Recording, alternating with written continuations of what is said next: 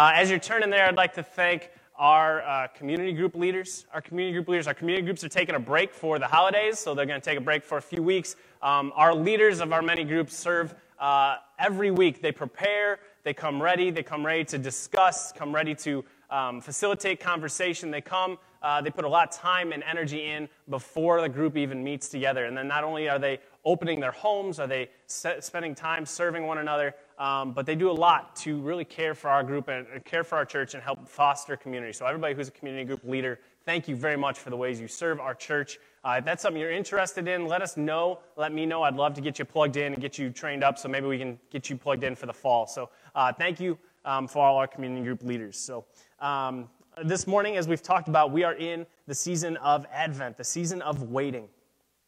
And we're almost done waiting because Christmas is close. It is like we could taste it. We could see it from a distance close.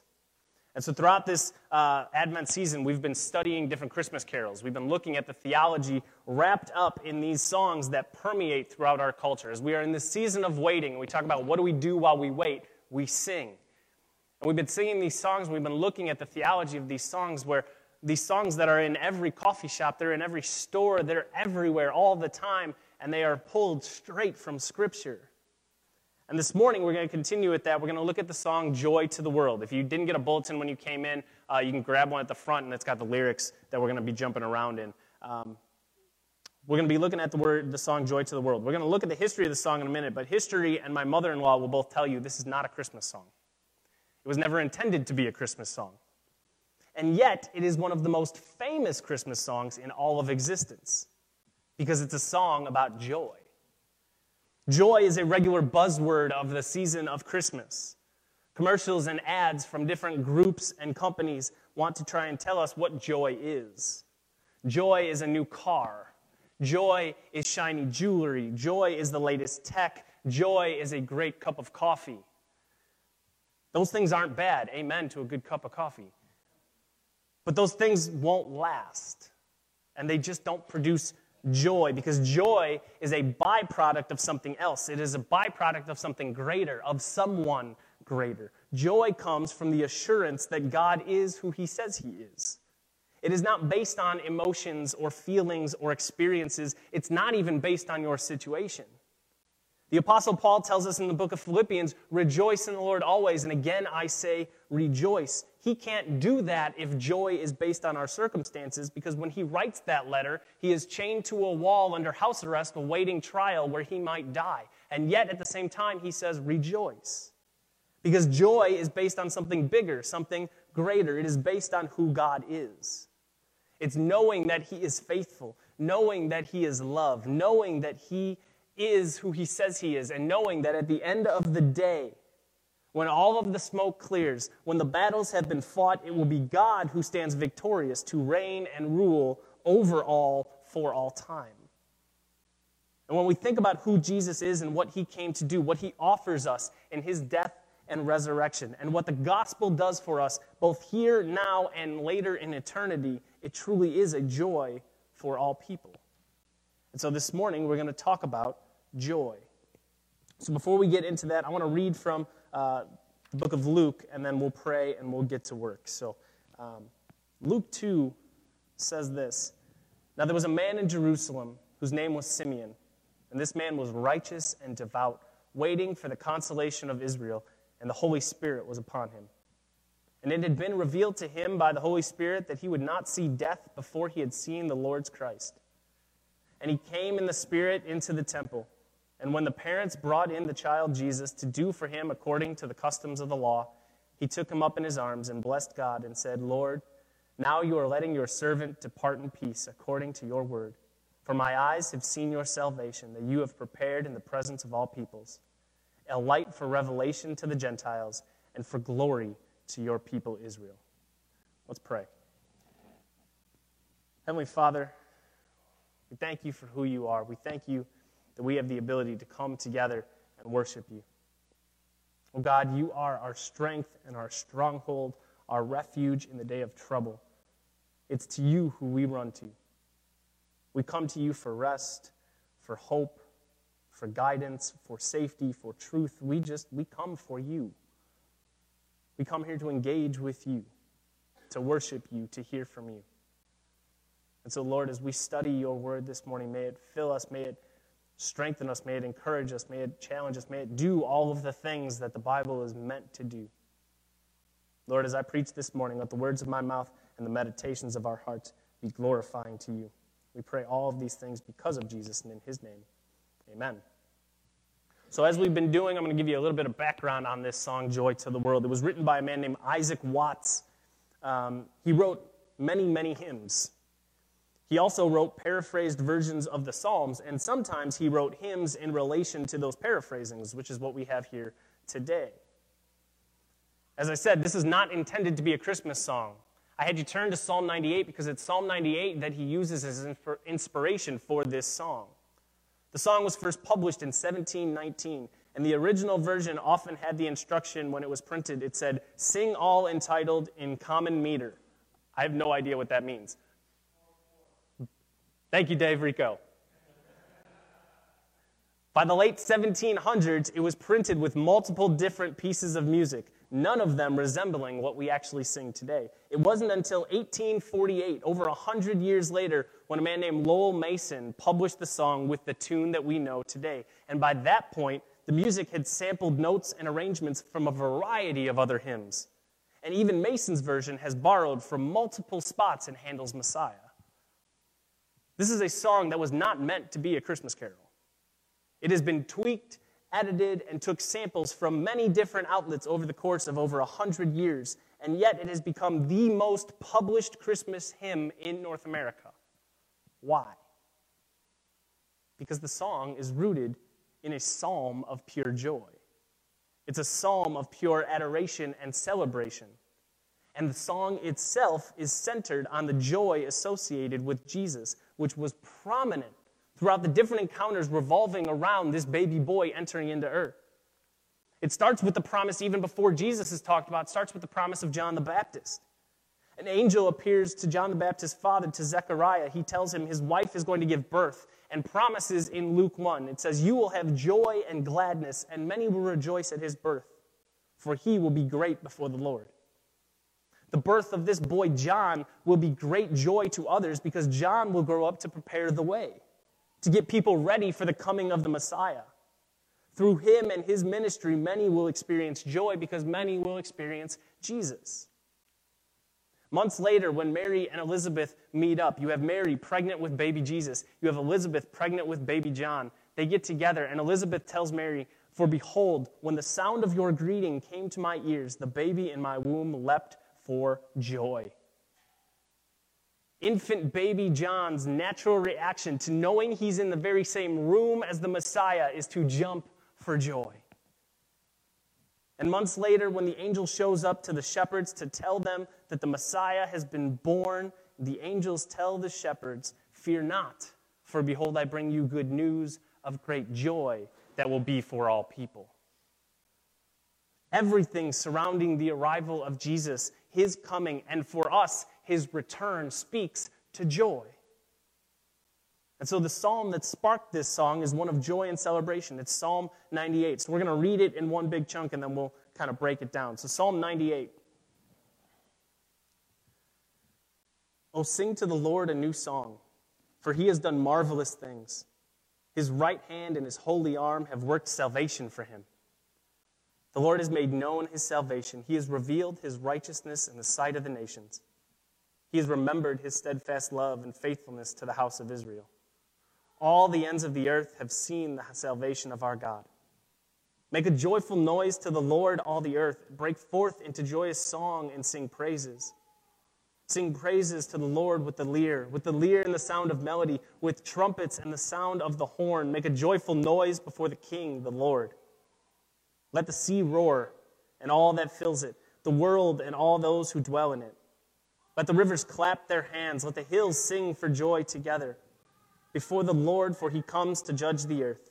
He will judge the world with righteousness and the people with equity."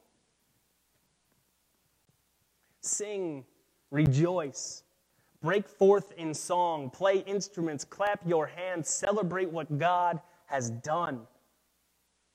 Verse 1 of our song, the most famous of the song, "Joy to the world, the Lord is come. Let earth receive her King. Let every heart prepare him room, and heaven and nature sing." Pulled straight from Isaac's paraphrase of verses 4 through 6 in Psalm 98. That make a joyful noise to the Lord, break forth into joyous songs and sing praises, sing before your King. When a king would enter into a town or visit a village, it was cause for celebration. There was great pomp and circumstance, resounding praise filled the town. It was all aimed and directed at that king. How much greater should our praise of Christ be?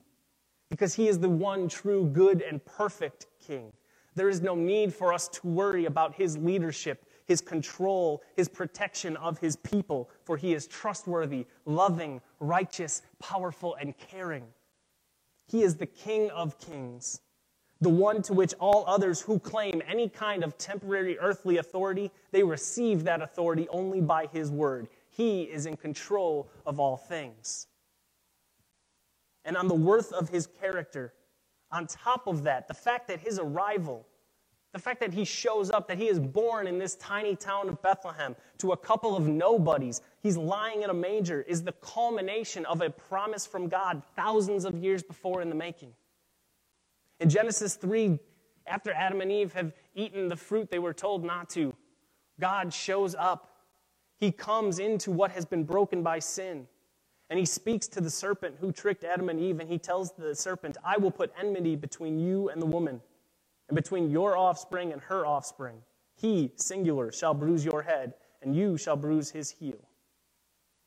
Satan, you may be able to orchestrate the execution of Jesus on a cross, but it is through that very same execution, through his death and his resurrection, he will stomp the head of that great serpent.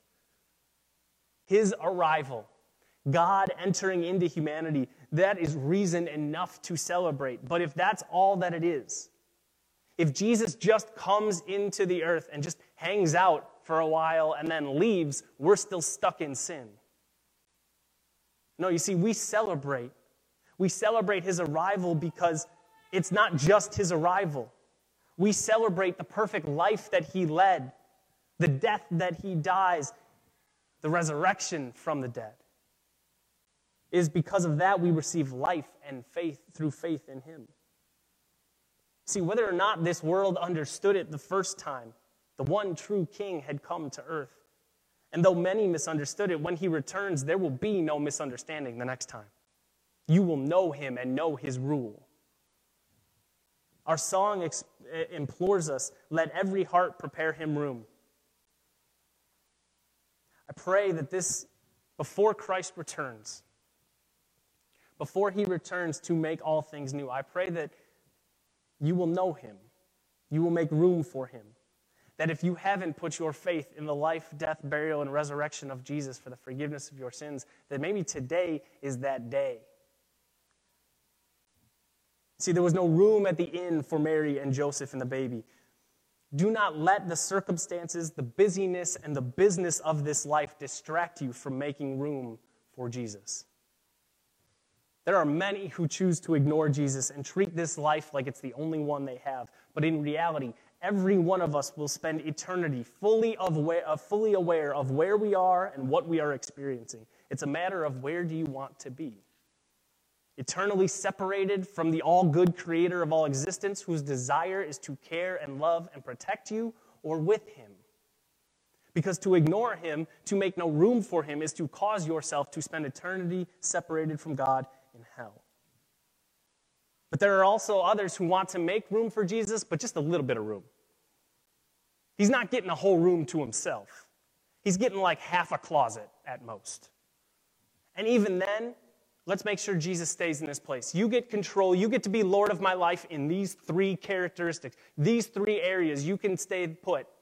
But you don't get to influence the way I spend my time. You don't get to influence the way I spend my money. You don't get to influence the people that I date, the way I spend my time. Those things are mine, Jesus. Because for them, their faith is in something other than Jesus. They place their faith in themselves and their own goodness. If my good outweighs my bad at the end of the day, God's got to let me in. I can win my way to heaven. They place their faith in their family or friends who seem to know God so they can get in by association, as if heaven has a +1 situation going on. They place their faith in a specific denomination, organization, political party, or political leader, hoping if they pick the one that God most supports, somehow they're going to get in. Ladies and gentlemen, the King has come. His name is Jesus, and it is faith in him and him alone that saves you. It is faith in him alone that qualifies you to stand before God and be counted as righteous. Nothing and no one else can do that for you. And when we understand the reality and the seriousness of that news, it is no wonder that we should want to do anything other than rejoice and sing. The reality of who Christ is, and if you are a Christian, what Christ has done for you should cause you to make a joyful noise, to break out in song and sing praises, to grab the closest thing to you that will make some noise and make some noise. In 2016, when the Cubs won the World Series, yes, it's a Cubs illustration. Give me a minute. When they won, I went out on my porch, and there was just perpetual noise for hours. There were cars whizzing by down Damon, honking their horns. You would get notes of Go Cubs Go or Sweet Home Chicago blasting from cars. Groups and groups of people were walking down Damon, heading to Addison to go to Wrigley. And they were singing or they were yelling. And many of them were just yelling, but it wasn't words. It was just a noise. It was just this guttural reaction to this awesome thing that happened. And it was great.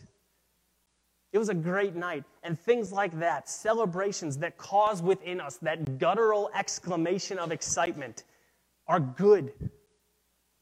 But they are the faintest sliver of a shadow of an idea of the joy and peace and love and goodness and satisfaction that is found in the presence of Jesus. Joy to the world because God entered into humanity. He died on the cross and he rose again and is seated in heaven victorious. Praise and sing to the King who has come and offers us new life.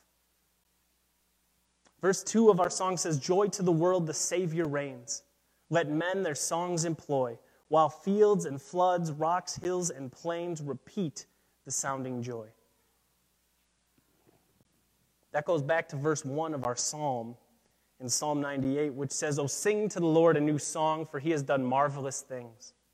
His right hand and his holy arm have worked salvation for him." It's always amazing to me when we have in the Old Testament, especially in the Psalms, it talks about celebrate and rejoice in what God has done. Celebrate and rejoice in what God has accomplished. It's amazing to me because what they have at the time of the Psalms is that much. When they talk about celebrate and rejoice in what God has done, most of the time they're talking about the first 5 books of the Torah. They're talking about the history of their people. They're talking about Genesis, Exodus, Leviticus, Numbers, Deuteronomy. The stories that are in those 5 books. They read those and they say, celebrate, sing a new song, rejoice in what God has done.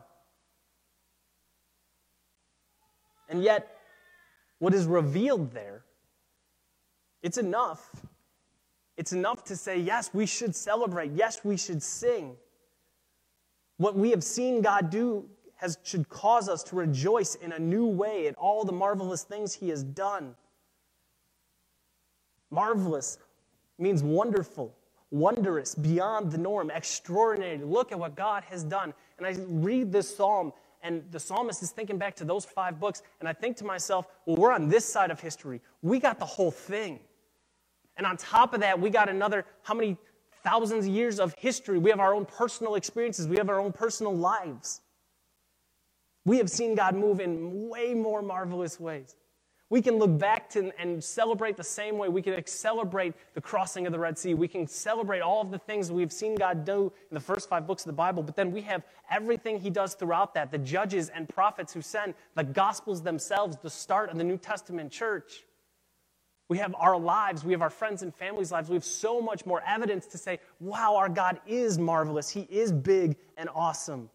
Of course we should sing, for he has done marvelous things. This is the time of year to stop and celebrate them. We do a members meeting twice a year at CF. We do one in May and one in November. So if you're a member, May, it's coming, okay? Just start preparing your calendar now. We do them twice a year, and something we started doing a couple of months back, a couple of meetings back, was that we want those meetings to be about the business of the church, and the business of the church is the people of the church. And so we cut out a large chunk of the time. Most of our member meetings is spent talking about us. And we have a large chunk of the time dedicated to just celebrating what God's doing in our lives. Celebrating not only the things he's doing in our midst as a church, but just as individuals. How have we seen God move in the last 6 months? And just people just share. It's just like popcorn, people just sharing God's goodness, God's awesomeness, and the amazing things he's been doing. And we just get to share and rejoice in it. And I love doing it. I look forward to it, to see as people take some time to stop and think, look at all the things God has done in the last 6 months. Make note. Write it down. Tell somebody. Come back to those things often because God is always at work. But we got to take some time sometimes. We get caught up in the busyness and the running around of life. You got to take some time for a second and just do a little bit of a recap. Look at the last week, 2 weeks, month, 2 months, 3 months, year, and say, where did I see God move? And then rejoice in that, celebrate that because he's at work. If you go to verse 1 and 2 of our psalm, verse 2 really says, the Lord has made known his salvation. He has revealed his righteousness in the sight of the nations. That word salvation is Yeshua. It means to rescue, to help, to deliver. In Matthew 1:20, the angel says to Joseph, Joseph, son of David, do not fear to take Mary as your wife, for that which is conceived in her is from the Holy Spirit. She will bear a son, and you shall call his name Jesus, for he will save his people from their sins. Jesus' name is derived from the word for salvation. He is salvation made known. He is the righteousness of God revealed to all the nations. He is God in the flesh. You want to know how God would act? You want to know what God thinks and how he would interact with this world? You look to Jesus because that's what you're seeing. You're seeing God engaged in the world around him. We see in verse 3 of our psalm, he has remembered his steadfast love and faithfulness to the house of Israel. All the ends of the earth have seen the salvation of our God. Jesus' arrival is the fulfillment of the promise God made in the garden. God has proven time and time again he is faithful, he is trustworthy, he is dependable, he is timely, he is purposeful.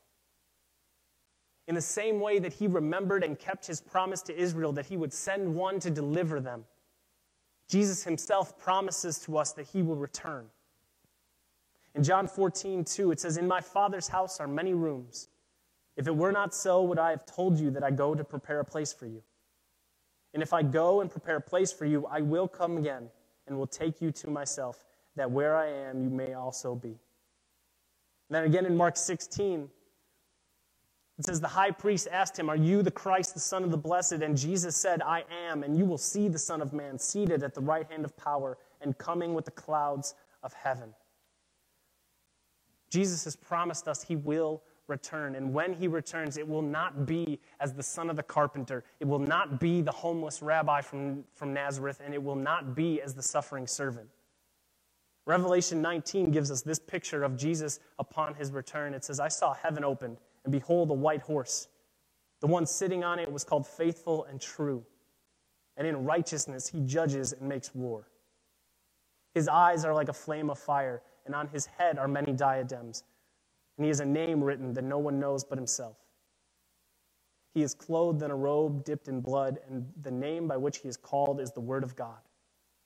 And the armies of heaven, arrayed in fine linen, white and pure, were following him on white horses. From his mouth comes a sharp sword with which to strike down the nations, and he will rule them with a rod of iron. He will tread the winepress of the fury of the wrath of God the Almighty. On his robe and on his thigh he has a name written, King of Kings and Lord of Lords.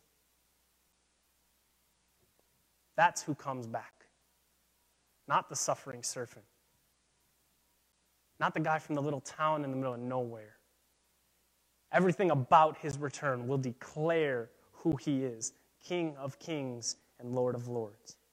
Salvation has come in Jesus, and he will come again to judge, restore, redeem, and renew, to bring about the fullness of the kingdom of God. This existence-altering reality of the first and second arrival of the Son of God causes not only us to take notice, not only us should we respond and sing, but the fields, floods, rocks, hills, and plains, creation itself cries out in worship of its Creator. Psalm 66:4, all the earth worships you and sings praises to you. They sing praises to your name. Psalm 19:1, the heavens declare the glory of God, and the sky above proclaims his handiwork. Jesus, when he's entering Jerusalem on Palm Sunday, the people are singing his praises, Hosanna, Hosanna in the highest. And in Luke 19, it says, some of the Pharisees in the crowd said to him, Teacher, rebuke your disciples. And Jesus answered, I tell you, if they were silent, the very stones would cry out. Because creation itself can't help but worship the Creator God. Verse 3 of our song says, no more let sins and sorrows grow, nor thorns infest the ground. He comes to make his blessings flow far as the curse is found. This is one of those spots in the song that clearly shows this isn't a Christmas song. And actually, sometimes in history, this verse is just removed and not sung because it doesn't really fit with the Christmas theme, right? Because you don't have to look very far or very hard to see that sin and sorrow still grow, that thorns still infest the ground. But this is not exclusively looking at the return of Christ. This is looking at both his original return, his original arrival, but also his return. This is a both and kind of thing. Because in his first arrival, when Christ first came to earth, in his coming to earth, he did significant work to push back on the effects of the curse of sin in our lives now. John 3:36, whoever believes in the Son has eternal life. Whoever does not obey the Son shall not see life, but the wrath of God remains on him. We were under wrath, but through Jesus' death and resurrection, we are freed from that and offered forgiveness and new life and hope. Paul says in Romans 8:1, there is therefore now no condemnation for those who are in Christ Jesus. Christ's life, death, and resurrection frees us from the wrath of God on sin, removes any and all condemnation our sins may have inflicted on us. He was doing a work against this curse of sin even in his first arrival. But it also speaks to that day when Christ returns, when there will be no more death, no more sickness, no more pain, when he will wipe away every tear from our eye, when the trials and tribulations and darkness of this world will be long gone. That day when he makes all things new, when sin and sorrow is gone, and even the creation we dwell in has been renewed. We looked at the promise that God makes to the serpent, that promise of the Messiah in Genesis 3. There's also a promise to Adam in Genesis 3:17. Cursed is the ground because of you. In pain you shall eat of it all the days of your life. Thorns and thistles it shall bring forth for you. But in Christ, those things are being removed. He has come to renew and redeem and restore even the very creation that we exist on. The peace with God that Jesus delivers to us through our faith in him reaches beyond just our relationship with God. He does bring peace. Where we were enemies against God, by our very nature, Christ intercedes his perfect righteousness for us. We can have peace with God, and that peace then flows into peace with one another and even peace with creation. The relationship between humanity can have peace because of our relationship with God, and then even with creation itself. I've said multiple times throughout this series, true peace can only be found with God through faith in Christ. This future day, with the end of sin and sorrow, the renewal of creation, it reminds us, yes, we are waiting. It reminds us that we wait here actively, expectantly, because that day is coming when he will return and we don't know when. Verse 4 of our song says, reminds us of what that future day is going to look like. It says, he rules the world with truth and grace. He makes the nations prove the glories of his righteousness and the wonders of his love.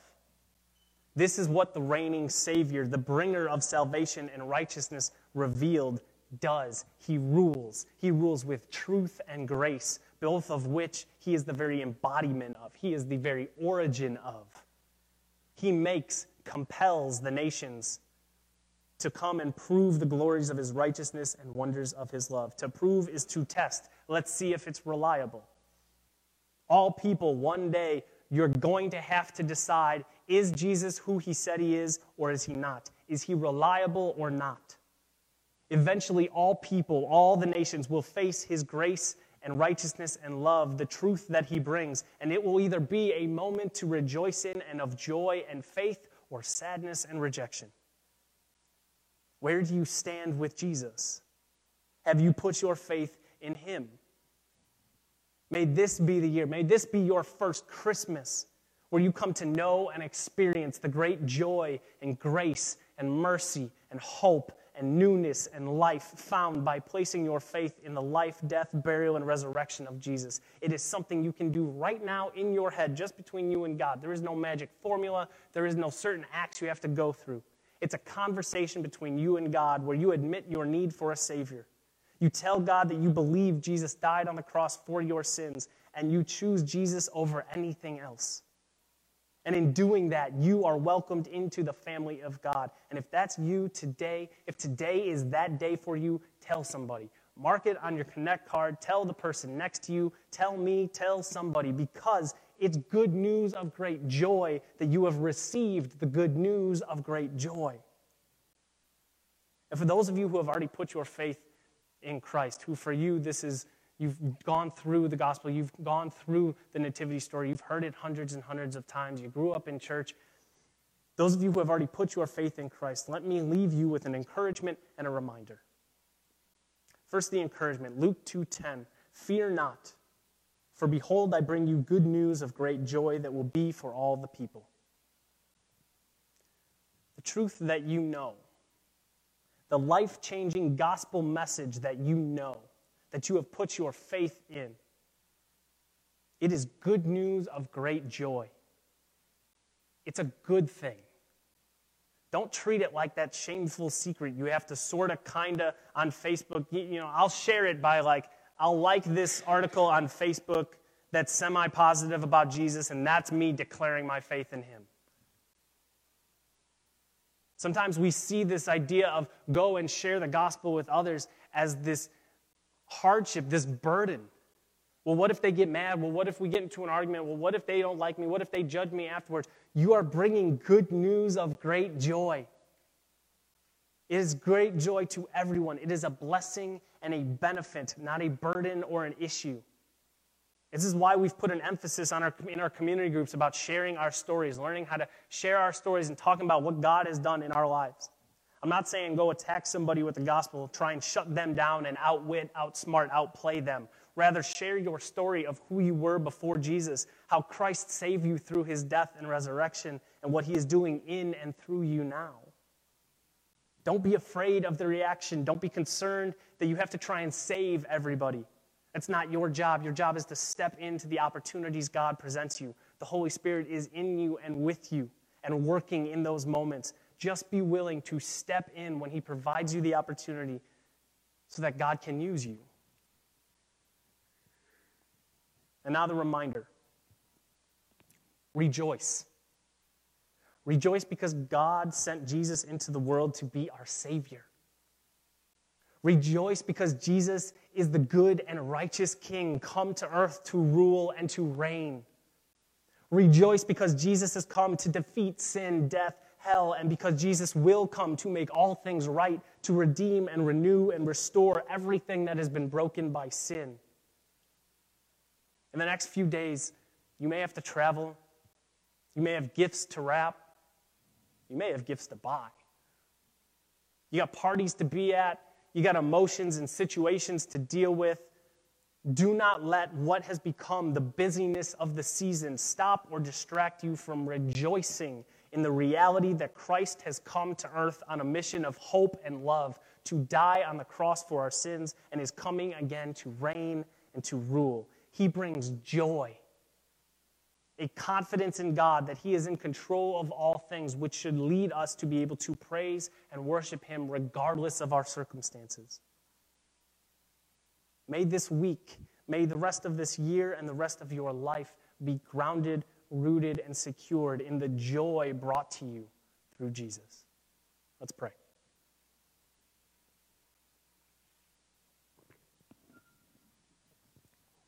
Heavenly Father, thank you for today, for this chance to gather, to worship, to prepare ourselves even now for this week coming.